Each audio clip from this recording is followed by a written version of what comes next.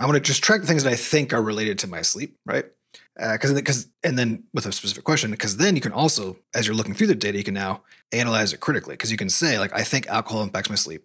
So I'm going to start tracking it, but not change my behavior because you're trying to find out, right? You could, of course, just stop doing that because it's probably a good thing to do, right? But yeah. Instead of being like, I'm going to drink every night for 2 weeks and see how that goes. And then.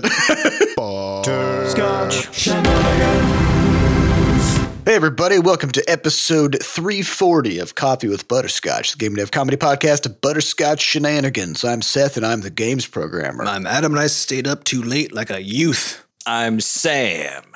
And this is a show where we talk about life, business, and working in the games industry. Today is December 2nd, 2021. Dunk on everyone. Before we get started, we have a warning. There's going to be profanity in this show.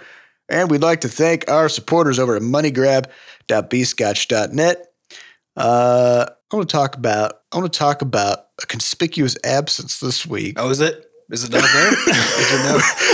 Is there no follow-up? So the past 3 weeks, Bam 182 donated each week and sent a one-word message saying, "You all are." Maybe now, this is the sort of like, it's the pause. It's actually like, it's like a comma. You know what I mean? Taking a breath. Yeah. Building the tension. I assume the next one's going to be a screamed word because he's got to pull in all that air. I hope that it's just all caps fools, really, with many, many, many O's. I mean, yeah, I feel like one right now, you know? It's also possible that since we joked about how Bam could have saved a lot of money by using more aggressive contractions. By switching to contractions. Then now they gotta, make up their investment and take a few weeks off. Right? While they think up new contractions for the rest of it. Trying to fit the rest of the thing into one contraction. Yeah, financial responsibility is important. Yeah. So is it possible that there is one, but just by the time that this docs got compiled for the show, for the episode, it wasn't in there yet? Oh, it could be. That's possible. Well, I guess we'll find out next week. Yep. All right, Sam, you got a story. I want to hear about it. I do. So, spin me a yarn. Yeah, I'm gonna take you on a bit of a ride. So, buckle up. Every year, my wife is a very big celebrations person. Okay, loves kind of going over the top, being excited about stuff. It's what she's about. Okay, so every holiday, she's the kind of person who celebrates things that other people don't even notice have happened sometimes. Yes. She's the excitable sort, which is why she's very fun to be around. So, as is tradition, every year in the past, sometime after Thanksgiving, we go and harvest ourselves a tree to put up in the house, as custom suggests for the holiday season. And it's always a big deal. It's fun to go out and slice your own tree, to hear its soul screaming as it is unrooted from the earth, and bring that, horrifying sacrifice to Santa Claus into the house that Santa Claus doesn't kill our whole family. Santa demands blood. Yeah. I mean, it's just part of it. It's just sort of a workaround. You can do tree blood counts, it turns out. I saw somebody made the note that Santa Claus fits like the mythical definition of a boogeyman. Oh, so 100%. Just leave that there. Yeah. It's interesting. So we like doing this tree cutting ceremony thing. And so it was our first one in the Northeast. We got to do it with Diana's family, the Zhang clan. And we go out tree hunting, find the perfect one. It's tall. It's got some strong limbs you can hang some ornaments on. How do you keep the trees from seeing you while you're hunting them? So a big part of it is a camouflage technique. Mm-hmm. Okay. Is it the same strategy that like deer hunters use and stuff, or is there some other kind of camouflage? Yeah, you got to spray yourself with tree sap smell so that they don't think that there's another kind of thing. I figured it would just go the other way, right? Because like if you're hunting deer, then you pretend to be a tree, so you like hide in the trees and you look like a piece of wood. So I figured you would just try to look like a deer. But deer, they eat bark off of trees, and deer fuck trees up. So. Yeah, but trees are so slow, like they can't escape, so it's fine. Yeah, you do want to get dressed up as a squirrel. Typically, actually, we found the best technique. So you dress up as a squirrel. You spray yourself with tree sap smell, so the trees can't see nor hear nor smell you coming. Right? Yeah, they're very tuned in. But anyways, I'm getting to what the actual story is, which is we cut down this tree, and then I go to pay for it. And on the way to pay for it, we're walking in this cute little barn, and there's all these ornaments, and various holiday bedazzlements about. And Diana has apparently already picked one that she wants. So she's like, "Oh, can we get this ornament?" And we wander over to it. She holds it up, and it's this Santa Claus attached to a hot air balloon. Two little pieces kind of floating together. Very cute. And I was like, "Yes, $7. Let's go." So we go to check out, and this is where things get a little perplexing because the woman behind the counter, as we're checking out, we're paying for this tree, paying for this ornament, she goes, "Oh, have you been to Paris like your Santa?" And Diana and I both are like, "What?" And I'm so caught off guard that I just immediately sort of fumble something out, which happens to be a lie. So I just go, Now, hold on. Hasn't every Santa been to Paris? I mean, yeah. That's Isn't that true. like That's Santa's true, whole thing? That's true. That is true. But I want you to focus on that just yet. So Okay. Yeah, we pay for these things. Now I'm just very confused, and I immediately just sort of blurt out a lie because I don't know what's happening. I'm like, I've been to Paris, but I tell her no. And then Diana says, "Yes, but not with him," which now sounds odd from like who knows who she's been to Paris with, but not this guy. And now we're just kind of like looking at this lady, and then she says, "Oh, it'll be a nice place to go sometime." And I almost say like, "Yeah, whatever, the pandemic's over." I just sort of like, so tired of this shit sort of thing. Stock response.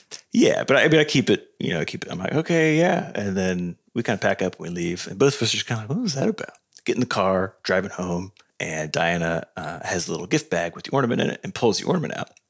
And sees for the first time somehow that on the back of that hot air balloon in like huge 3D relief format is the word Paris with a giant Eiffel Tower on it that somehow both of us did not see, despite the fact that she had held it up and both of us had looked at it and inspected it for a bite.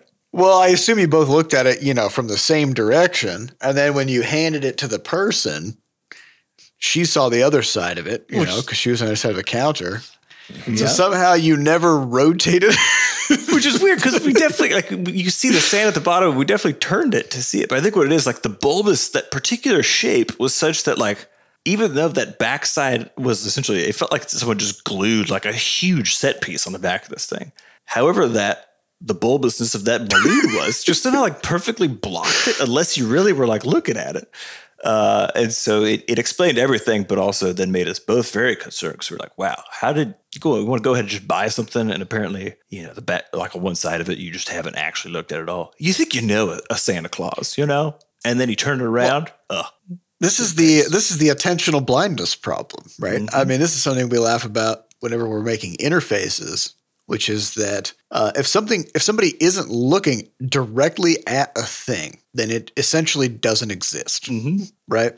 And even sometimes when they are looking at yeah, even sometimes if they look at it, but they're thinking about something else, then it also doesn't exist, right? Like their full attention has to go to it. And so, yeah, even though you rotated it, but you were looking down at the Santa at the bottom. That's also right? possible. So like the words were like, 2 inches higher than where you were looking. And that's basically, it might as well have been on the moon at that point. Yeah.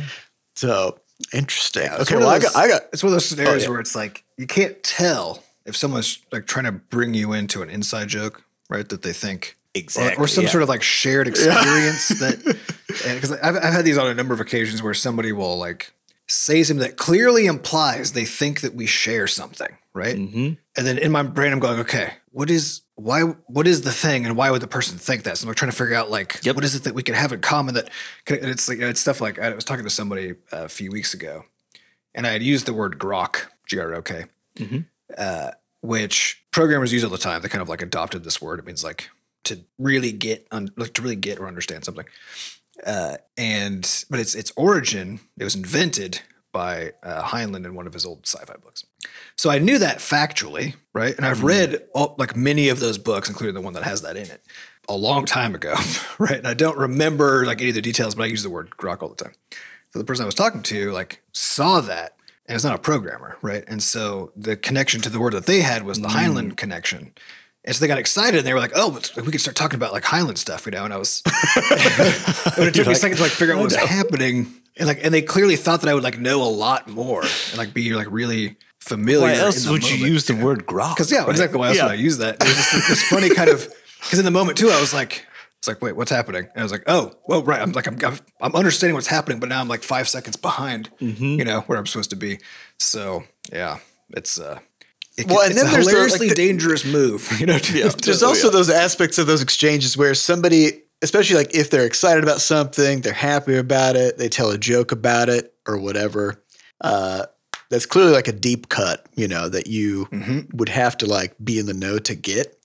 And they'll do this and you have no idea what they're talking about, right? But then you think like, I don't really want to get into it. And I also don't want to I don't want to deflate this person's excitement. So I'm going to laugh anyway and just like kind of go along with it and then see if I can get the, just let it ride. See if I can get the conversation to move on.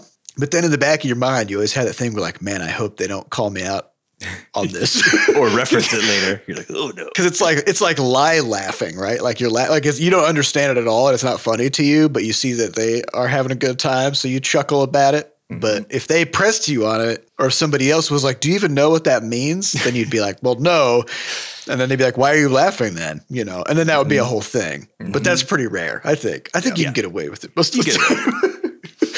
All right. So I got something I want to talk about, which is pretty cool. And it actually relates to what we talked about last week. The question of how do you sleep at night? Okay. I was going to say, what did we talk about last week? But now I know.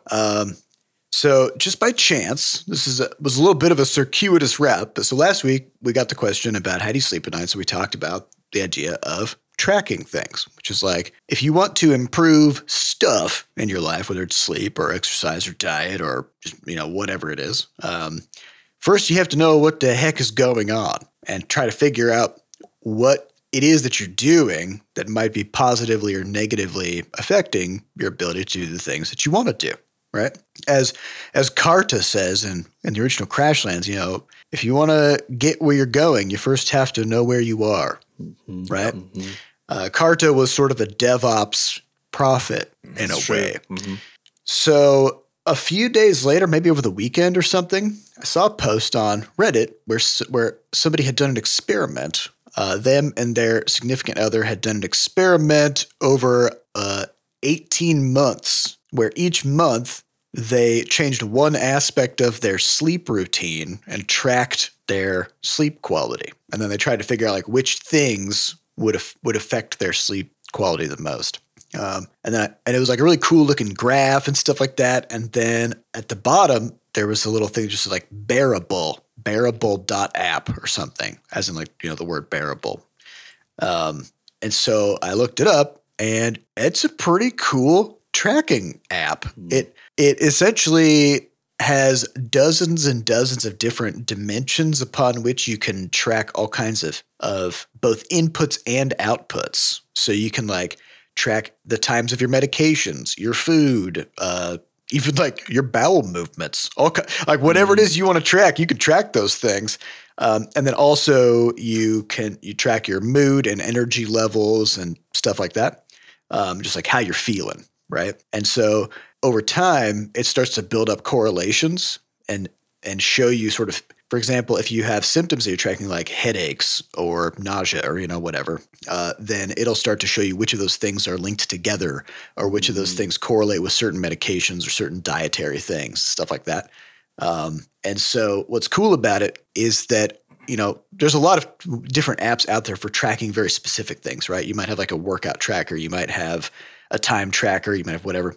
But all they do is one-dimensionally track that thing only. And so what's cool about this Bearable thing is that it tracks both sides, right? It tracks what you're doing, and then you track the outcome of what you're doing. And so it actually allows you to more easily draw some inferences about things over time, which is pretty great and is very easy to use. So definitely check that out. So if you're not sponsoring, but if they would like to, Yeah, but now they don't have to because we already did all the work. I have a question. Oh, it does have dark mode. Yes, Adam. That was not going to be my question. But that was a good thing to point out because the moment I would have opened that app, if it wasn't a dark mode, I'd be like, oh no. Yeah, exactly. This is the end. So question, does it have a mechanism by which it will just like you can have it on like a random timer or something, just ask you a question. Yeah. Well, Awesome. it's that you can set check-ins. So then it'll sort of like, it'll pop up a notification on your phone, right? Yeah. And then you pop it open. But you can technically at that point just track whatever you want. So you can check in with your mood or your energy levels or, update various things. Yeah, because that's actually one of the things that's really effective for trying to figure out. Because when you're trying to get somebody to look, because you can't retrospectively actually know what happened. It's not possible. People are bad at that kind of a thing. So the best way to actually find out what's going on is to interrupt you while the thing is happening and ask you what's happening right now, which of course sucks for concentration, but is really good for actually knowing like, oh, this is what actually happened. Right. So that's cool. What's also kind of cool about it is that it's one of the least opinionated trackers that I've seen. That's good. So one of the things they have is they have a section that's just called like factors, which means anything that can cause anything that might affect another thing. And so you can just custom create factors, which is just a word, right? So like I have a factor that's like the dogs are at home. Yeah. Right. And so then it's like, and so it buckets it out by 6 hour chunks. So it's like, midnight to 6 a.m., 6 a.m. to noon. Right. So on a given day, I'm looking at like what my plan is for the day. It's like, okay, well, I know that like the dogs are going to be home, the whole day. Right. So I can just like check those 4 little time slots, right. For that factor. And since factors can be literally anything, right. Like I worked today. I exercised. The dogs were at home. I didn't watch TV, like whatever it is. Or I did watch TV. That would also be a factor, right? So the idea is that they will just start to build up a library of interactions over time between literally any of these factors and then various symptoms and moods and experiences that you have, in the long run. So, and then they can also do like time linked things, which is like, are there factors that are linked to next day effects on your mood or 2 days later or a week later or simultaneous effects, right? Like if you take this certain drug, do you have symptoms that day? What about 3 days later, or if you work out one day, does your mood improve the next day? Right. You can get that information out of this thing. So like, it's pretty robust. Yeah, I'm very pumped about it. That's very cool. I have 2 statistics notes on that. Yeah. So number 1, correlation does not imply causation. Yeah, that was actually going to be, but yeah, we'll hit that. But that's, it doesn't mean like don't use this stuff, right? It just means like be careful about how like earnestly you interpret the correlations. Yeah. But it's for 2 reasons. One is because it doesn't equal causation because there could be joint causes for things and whatever, right? But the other thing is actually more interesting and subtle, which is that the more things you measure, the more false correlations that you'll discover. Yep. Right. And so this is also an inherent danger of this. I use the word danger, but it's not actually dangerous, but you get right. So but it's an inherent sort of a concern about trying to draw inferences from something like this because its whole purpose is to be like track everything and all of that. But its whole thing is like, I'm going to look for every possible connection I could find. Like even if it's like we look at the 5-day span, like, it's like the 3-day span, whatever. Right? So the more stuff you look at, the more likely it is that you're going to find something, even if it's not real. Right. So this is a known, really difficult problem to deal with in all of the sciences, right? There's like different methods for correcting your statistics, but it basically means unless there's a really big effect, like a really big, strong connection between things, then you shouldn't believe it, right? Even if there is a connection, but if it's not strong, if it's not big, then it's more likely to be false than true because you looked at so many things. And this is actually one of the reasons why so many things that we think are true about biology and other things where we're measuring lots of stuff turn out to be false is because when people were doing the experiments, they were like looking at every dimension they could think of for like trying to find something that happened. And then they did because just by chance, because like anybody who's done statistics, there's a whole like p-value thing, which everyone's like, that's very confusing and weird, right? But it basically means how likely is this size of an effect to happen just by chance randomly? Alone? Yep. Just randomly, right? Yeah. And usually the cutoff for that is like something like 5% or 10%, depending on the field. If it's in physics, to me it's seems high to me. Yes, it is high.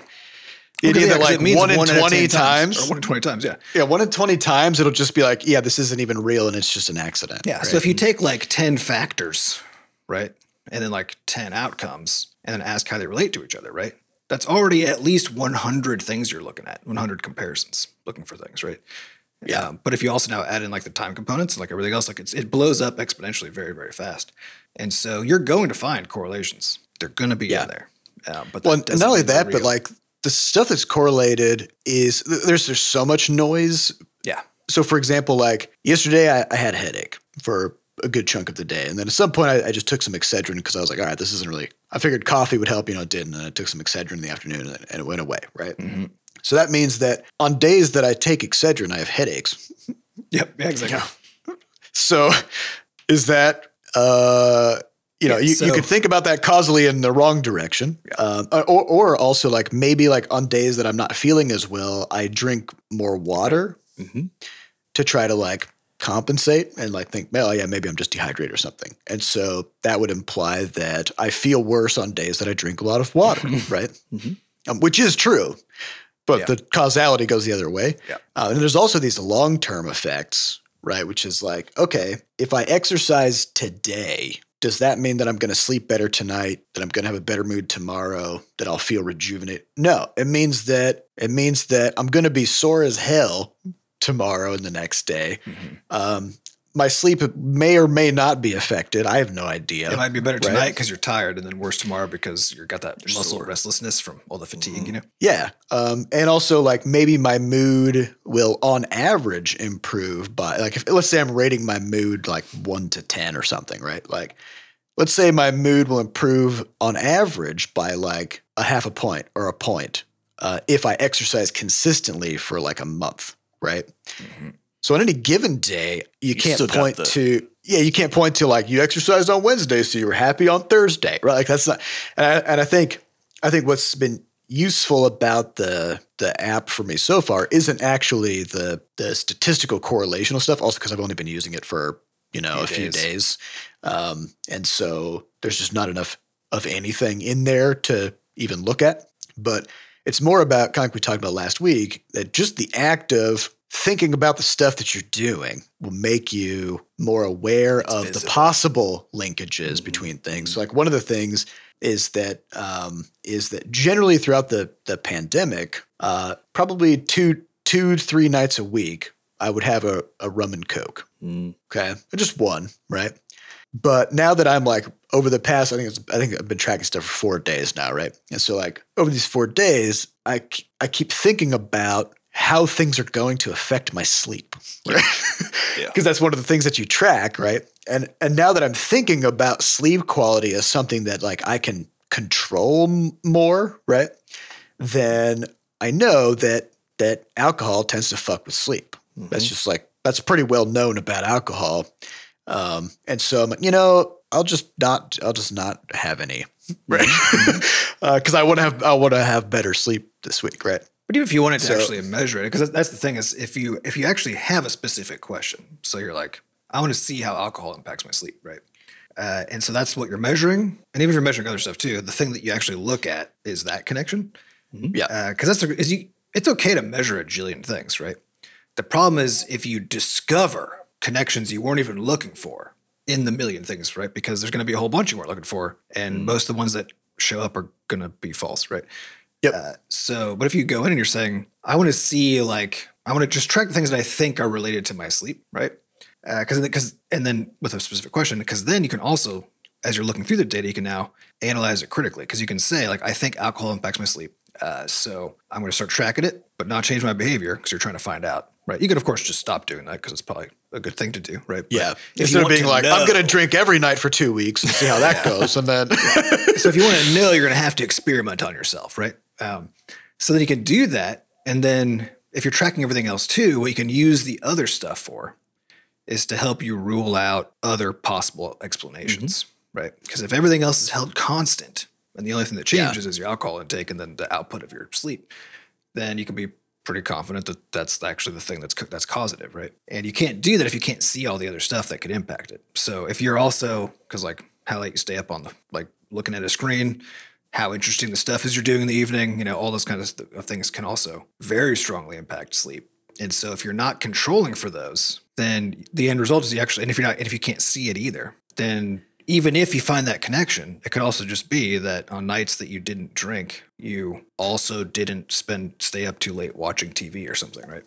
Or you're less well, anxious. so that's where the factors things comes in, which is that as opposed to saying like I'm just going to track literally every conceivable thing that I do, you should bias toward tracking things that you believe they have good reason to believe are relevant to the information that you're trying to pull out, right? So if you think that you have like a bad habit of like being on your phone before bed and that messes with your sleep, then that's just a factor, right? Which is like spent time on phone, right?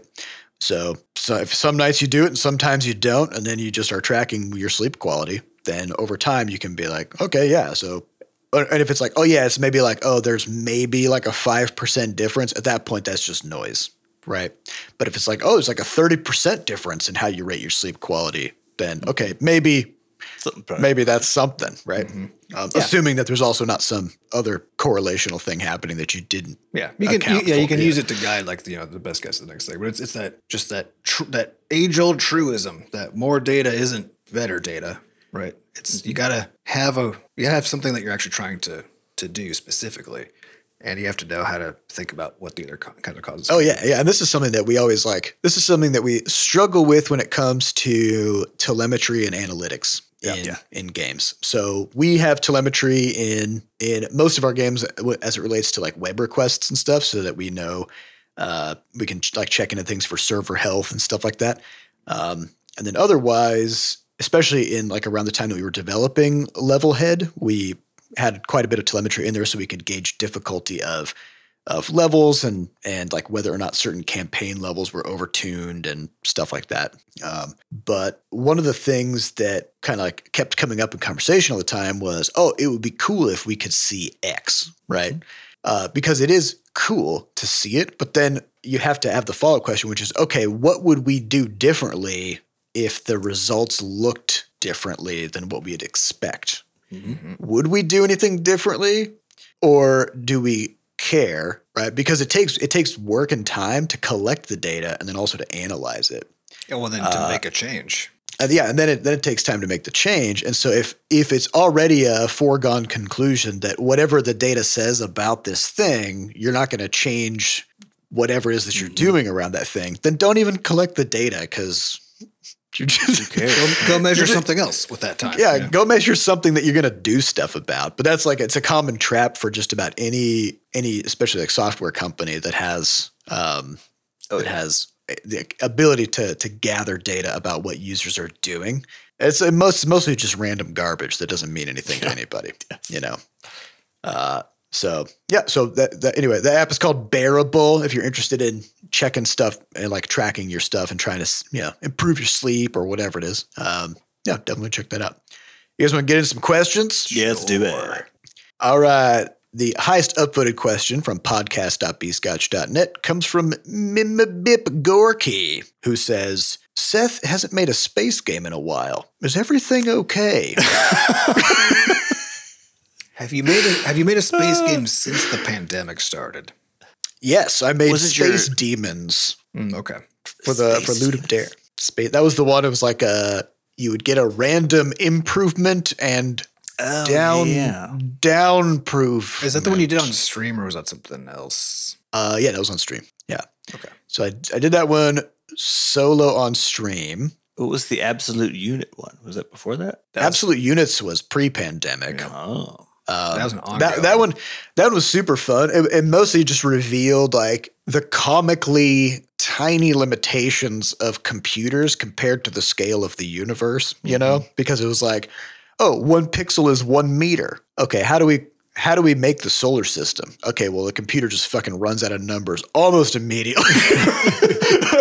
And also like the speed at which your spaceship has to travel, it's like tens of thousands of meters per second or whatever, right? It's like, to work, you basically have to like be continuously like rescaling like what the numbers mean. Yeah, So I didn't hit the threshold of sort of like making a new way of having the computer understand what numbers are. Yeah, this is what there's a lot of games that have like cookie clickers or like those like constant growth kinds of games where like you're hitting things for like quintillions of damage.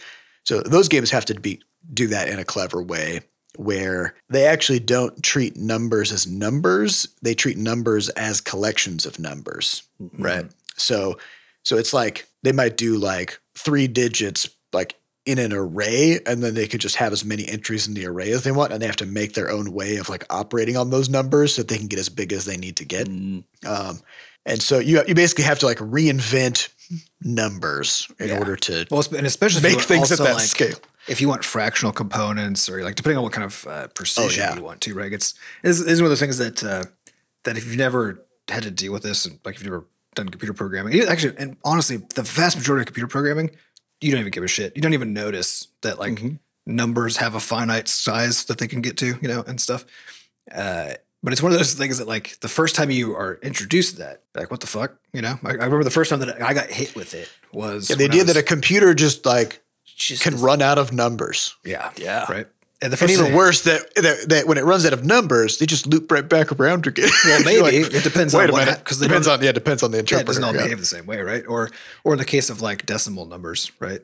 They don't exactly run out, but they run out of precision, right? So like the number just starts being less and less true, but it doesn't look like you look at it and you're like, oh, the number is still getting bigger or changing. Well, there was actually a point in Levelhead's development where I spent an entire afternoon debugging something that I was like, there's no way that this is wrong. It was just like a simple equality check, like if this equals that. And I'd print it out and it's like, it's like 4 and 4, right? Yep. And they both had, it's like 4.00, 4.00. Yeah, those don't equal each other. I was like, what in the hell? Mm-hmm. And so I had to like write a way of displaying more and more decimals. And then I found out that it was like 4 point and then like 12 zeros and then 3. Right. Mm-hmm. Which like I didn't do that. It's just that because of some aspect of the interpreter and how like GameMaker was processing some mathematical operation, that's where it landed. Which is also, it's always true if you want something with a decimal in it, it's like one of these weirdly, and the reason it's hard is because computers store things in base 2, not base 10, right? Yeah, so which is our decimal numbers, zeros and ones. Yeah, so our decimal numbers are like something point, whatever, right? But each one of those represents a 10th or a 10x or whatever, right? So because they actually get stored as in base 2, you can't just neatly convert those back and forth, right? Mechanically, and end up with like a thing that just is the same, and unless you have arbitrary precision, as in you could just like let the decimal go as long as you want, because then you could accurately represent it, but you can't though because you have finite space, So, but this is also why what some of our Crashlands players have experienced is that if you go far enough away from the starting point in Crashlands, then weird things start to happen where like your movement gets kind of jittery a little bit. And like most things that are move in a little bit janky ways. Like they kind of feel like they're stuttering or like they're snapping to things, or some of them like aren't moving when they're supposed to be moving. And that's just because it's a floating point precision. Yeah, because you're storing the like their XY coordinates on it's a pixel resolution, right? It's just numbers. Yeah. And so what that means is that as you put more numbers to the left of the decimal, because you're going like to a bigger and bigger coordinate, then you run out of numbers to have on the right side of the decimal. So the precision shrinks and shrinks and shrinks after the decimal.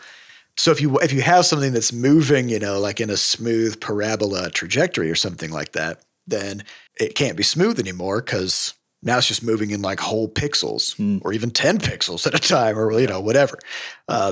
So there's this weird stuff about that computers are doing math, but they're doing it with this weird constraint, right? Which is that you have to decide for every number that you're going to use, you have to decide how many ones and zeros it can have. Mm-hmm. And once you run out of those, bad shit starts to happen because the computer can't just continuously add more ones and zeros to the number that you're trying to do. Yeah. And you want to do this too because you're also trying to like save on storage space and do all this other kind of stuff, right? Yeah. Because you want to be able to say like, so basically anytime you're programming a game, games in particular because you need a lot of performance, right? And because the question is always like, what's the smallest number I can get away with? Smallest kind of number, right? Because then it's going to take up less storage. It'll be faster. Like everything is just better when that thing is really small. And so you basically have to figure out like what can I get away with that won't get me into trouble later, right? Because you're doing it in increments of a byte, right? So 1 byte, 256 possible values. 2 bytes, a lot more than that. It's like 16,000, I think, at that point. I can't remember.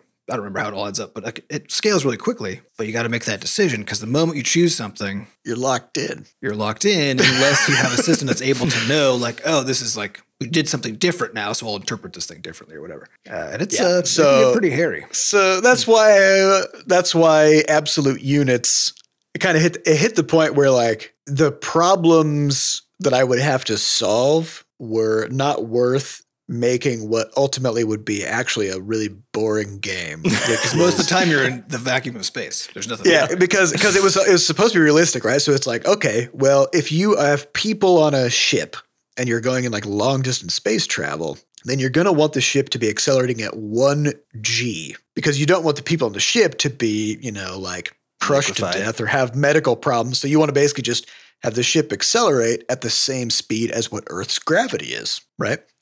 But so if you just continuously accelerate like that for hours and hours and hours, then it'll still take you months to get to like Neptune, right?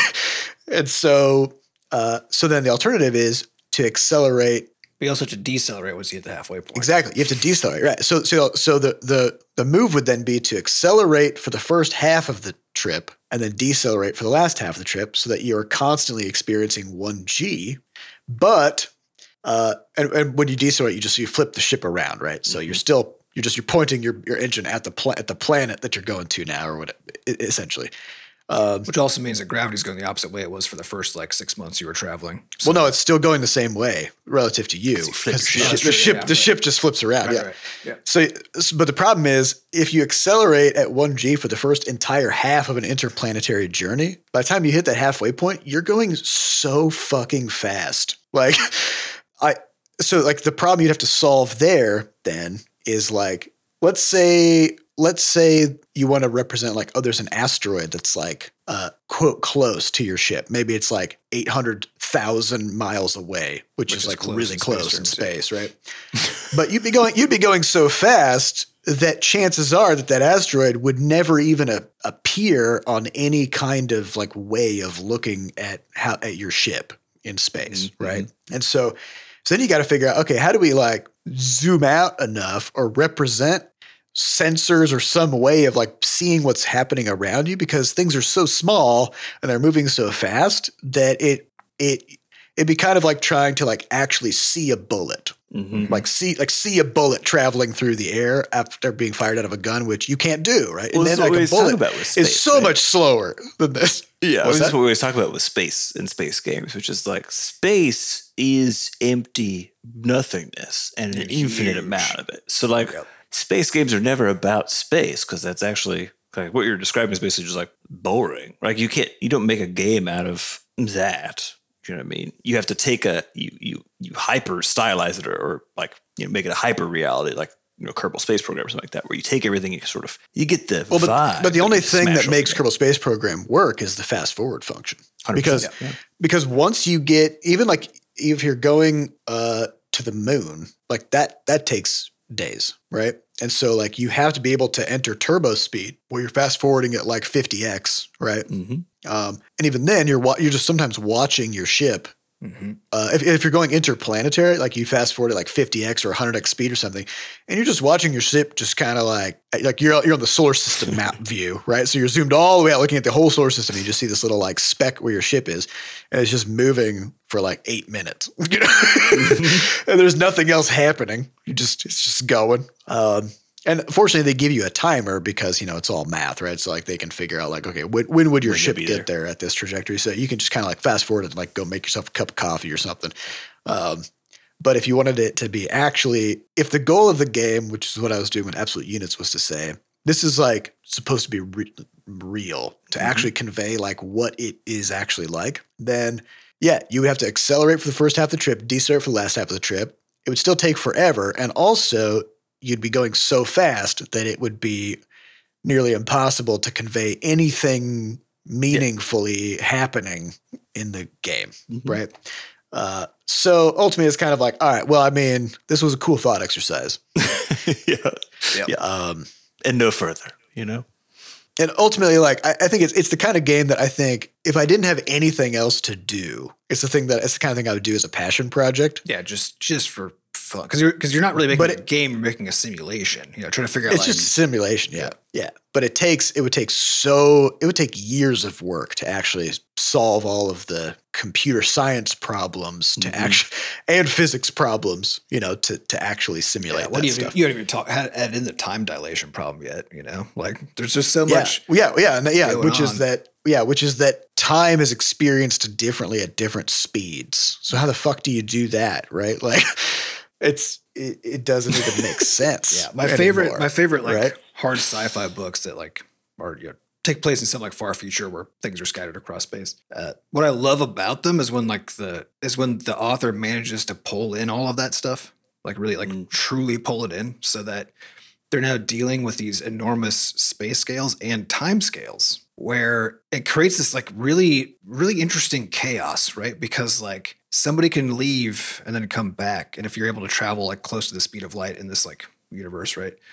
Then they'll leave and come back and they'll be like 10 years old or whatever. But then the place they came back to is like 100 years in the future now, right? And so now all of a sudden, like when the people are being sent places to do things, then when they get there, like a fuckload of time has passed, but that person like hasn't aged, you know?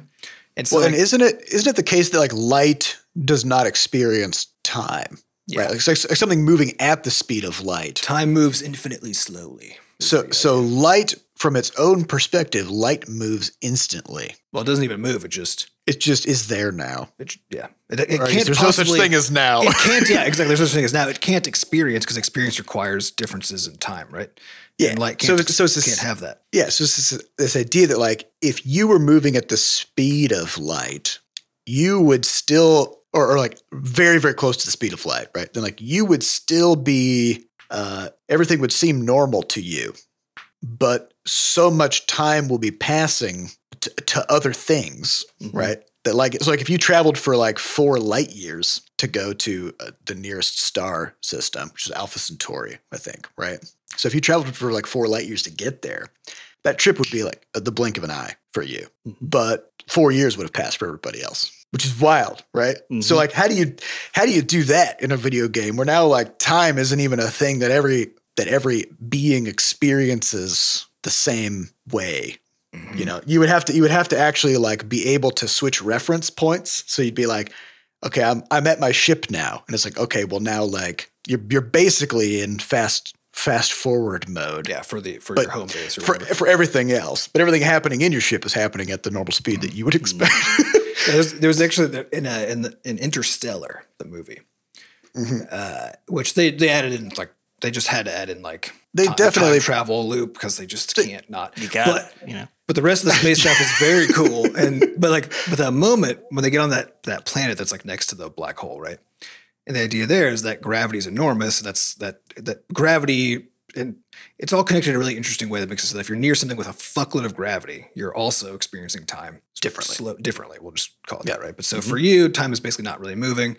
For other people, it's moving a lot. It's the same idea as like there's that idea that like the event horizon, which is even like light can't escape, which kind of means that things are moving at the speed of light. Anyway, doesn't really matter. The point is, time like suddenly can move really fast, right? And so in like Interstellar, when they land on that planet for like 2 hours, right, and then 80 years pass for like on Earth, right? Yeah, and they go back into orbit, and like the people in orbit are almost dead by then. Yeah, they just like land on the planet. They're there for like an hour, and then they fly back up. Right? And I remember like because this is all stuff that like I had learned and I know, and like I've read a lot of sci-fi. So like this idea of like of that time experience difference. But like having like experiencing it in that way, I haven't seen it done to that extent in any other sci-fi movies. But experiencing it in that way was like so horrifying, you know, this thing where it's like they just touch the planet for like a second and they come back up. And like the only other like sci-fi stuff that's like really done that to me was the book series, The 3-Body Problem. I can't remember the author's name. As a Chinese author. But it's a trilogy, but as it goes towards the end, it starts like really taking this stuff into account. And you have this like moment at the end where like basically the characters just now don't get to experience time like the same way. And there's like literally a ship above them, right? But because of this like weird stuff that's happening, time is basically just moving like infinitely fast on the surface of this planet for the ship that they want to get help from, right? Like relative to that.